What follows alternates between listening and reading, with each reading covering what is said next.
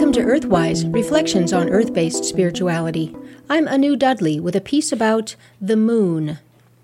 I used to teach history of science and technology at the university, where I touched on the practical and material importance of the moon to our ancestors, although the moon seemed to have little such significance to us today. To illustrate, I asked if anyone knew when was the next full moon. Nobody knew. I said I'd give extra credit on the next exam, but no one bothered to find out. Even when I teach workshops on moon lore, I find that few have observed where the moon rises in relation to their houses, or how to tell the difference between the waxing and waning phases of the moon. And when I ask when is the next full moon, few know the answer. And why should they? In today's world, what is the moon to us but the focus of space technology and conquest, having little but military or monetary value? It is true that we still acknowledge a certain spookiness in regards to the moon, mainly because it emphasizes the scariness of the dark, especially when accompanied by the hooting of an owl. These lingering images of the moon's mysteriousness and even dangerousness are clues to how the moon used to be perceived. And since we have a full moon tonight, it seems the right time to look more closely at the moon. In earlier times, the moon was called Mother Moon, the keeper of the cycle of life, death, and rebirth. The moon was the place where the souls of the dead went, and it was also the source of unborn souls, healed and regenerated. The moon's regular phases illustrated the perpetuity of life. The waxing phase, from dark to full, gave the earth energy for inception, growth, and fertility, and the waning phase, from full to dark, for maturing, wisdom, and death. The moon's monthly cycles mirrored the Earth's yearly cycle of seasons and became a symbol of perpetual life. But the moon was more than a symbol. Mother Moon was known to be the source of life. People knew that the moon governed the tides, the regular fluctuations of the world's vast oceans.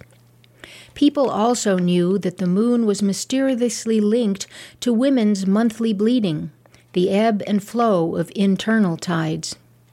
They also knew that life originated from the oceans. Therefore, the ebb and flow of life was controlled by Mother Moon. Another of the moon's epithets was Mother of Time. Indeed, early societies marked time by the cycles of the moon, which inspired the first calendar system, the lunar calendar. We can still see evidence of the ancient lunar calendar in the way the date of the Easter holiday is chosen each year. Easter falls on the first Sunday after the first full moon, after the spring equinox. But with the advent of patriarchal culture, this lunar veneration was replaced by the ascendancy of the sun and the solar calendar. The moon became devalued because, the new rulers reasoned, the moon only influenced the earth, while the sun affected the entire solar system. The moon, furthermore, did not shine its own light, but merely reflected the light of the sun. The moon's life-giving qualities were now attributed to the sun, and the moon was left with only half of her former totality, the half of darkness, mysteriousness, and death. But it is a good thing to just influence the earth, for that is where we live. The moon's influence on the earth is like a mother's focus on her child. And it is a good thing that the moon reflects the light of another. This demonstrates the ability to be in relationship with other beings. And goodness knows in today's world, all beings would benefit from the understanding and compassion that can arise from being in right relationship with the rest of creation. O Mother Moon, embrace us with your light.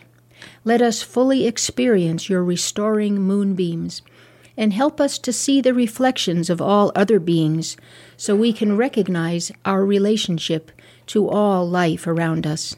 Blessed be. You've been listening to Earthwise, Reflections on Earth-Based Spirituality. I'm Anu Dudley.